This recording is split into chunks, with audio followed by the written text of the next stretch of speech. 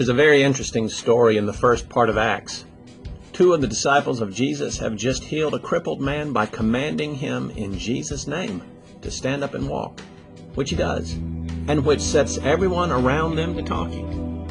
Religious authorities opposed to those following Jesus arrest the two, and during the interrogation, according to the Bible, their captors realized they were ordinary, unschooled men. In other words, they hadn't been to seminary. They said the same thing about Jesus, you know. Nothing wrong with study, with learning, with degrees. I happen to love school, but no amount of learning can replace 5 minutes in the school of the Holy Ghost. That's when we start to learn, as amazing as it sounds, the very mind of God.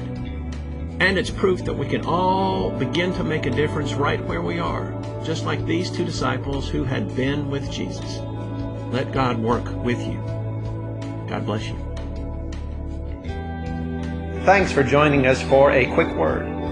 If you'd like to be with us in person at Ebenezer United Methodist Church, Sunday worship is at 9, Sunday school at 10:15. We have an early Sunday Bible study at 8:15, the second, third, and fourth Sundays of each month. Our youth get together 5:30 on Wednesdays. Come and check us out.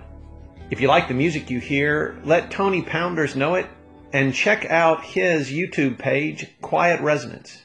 Thanks, Tony. God bless you.